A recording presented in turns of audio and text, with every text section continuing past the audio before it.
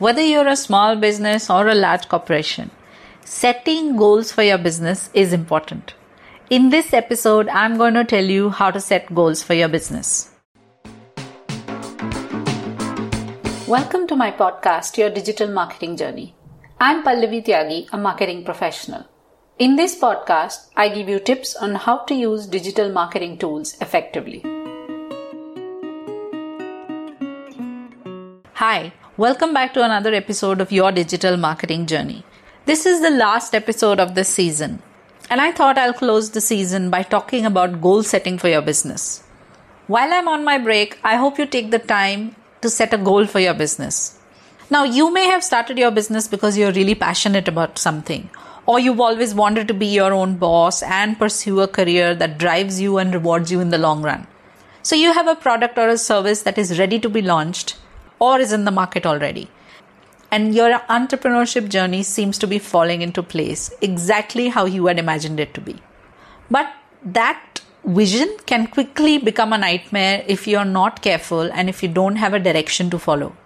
As an entrepreneur, it's very easy to get caught in the day-to-day operations of running a small business and not focusing on what your long-term goals are. But if you want to see real growth in your business, you will need to set realistic and challenging goals for yourself and your employees. As I said, goals are essential whether you're a small business or a big corporation. These become your roadmap that helps you stay focused on reaching success. Goals allow you to keep track of your business, where it's going, and any obstacle it faces along the way. They also give direction to your day-to-day routine and keep you on track.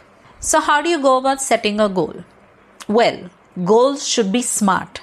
SMART means specific, measurable, attainable, realistic, and time-bound. And they need to align with your values. So let's break down each of these factors for goal setting. Specific goal means that you have defined your goal very, very clearly. So before you define your goal, define the problem that you are solving. If you don't know what that is, how will you know when you've achieved it?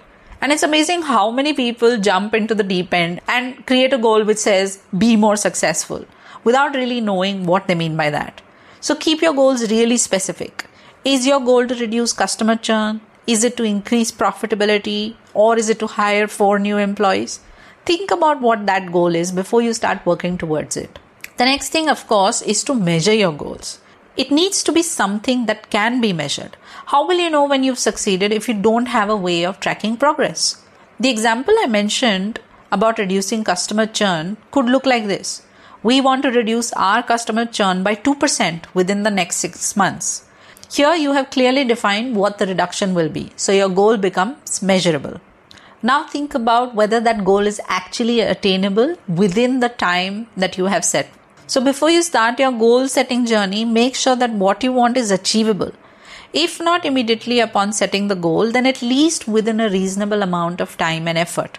For example, many small business owners say they would like to increase revenues, but then they need to be able to quantify that goal.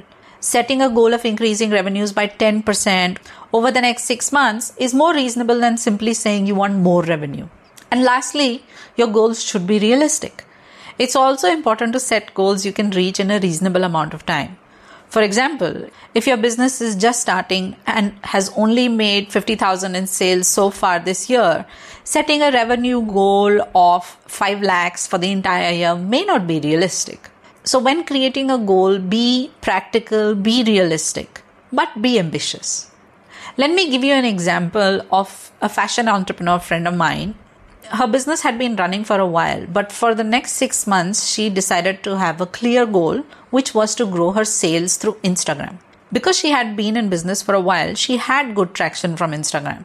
So to grow her business, she focused on building only her recall value. So her goal became more specific. She worked on her videos aesthetics and brand deck and published consistent stories and reels on her account with proper branding. This helped people to identify her brand in their feed. And gradually people started connecting with her and getting nurtured by her content. So doing this consistently helped her get more sales through Instagram, something that she could track. So her goal was SMART. She had a specific goal to grow her sales through Instagram. She had a measurable goal because she could measure the sales that she received from Instagram. It was an attainable goal because she already had history of sales through Instagram. It was also realistic because people were purchasing from Instagram, and she had a clear time frame for her goal, which was a year. So you see, setting smart goals for your business actually helps you to achieve it. It may be a little bit daunting in the beginning because your mind will race with a lot of roadblocks and obstacles that you could find in the way. But I suggest you start by reflecting on these questions. What do you want your business to look like 3 years from now? What is the impact that you want to make? What is your why behind starting this business? What does success look like for your business? And then you can define what goal do you think is achievable in a year for your business. I hope this goal setting exercise helps you to define a clear, smart goal for your business. This is the last episode of this season. Next season, I'll be back with more conversations around marketing and entrepreneurship. See you then. Do you want to talk to a marketer who understands small business marketing?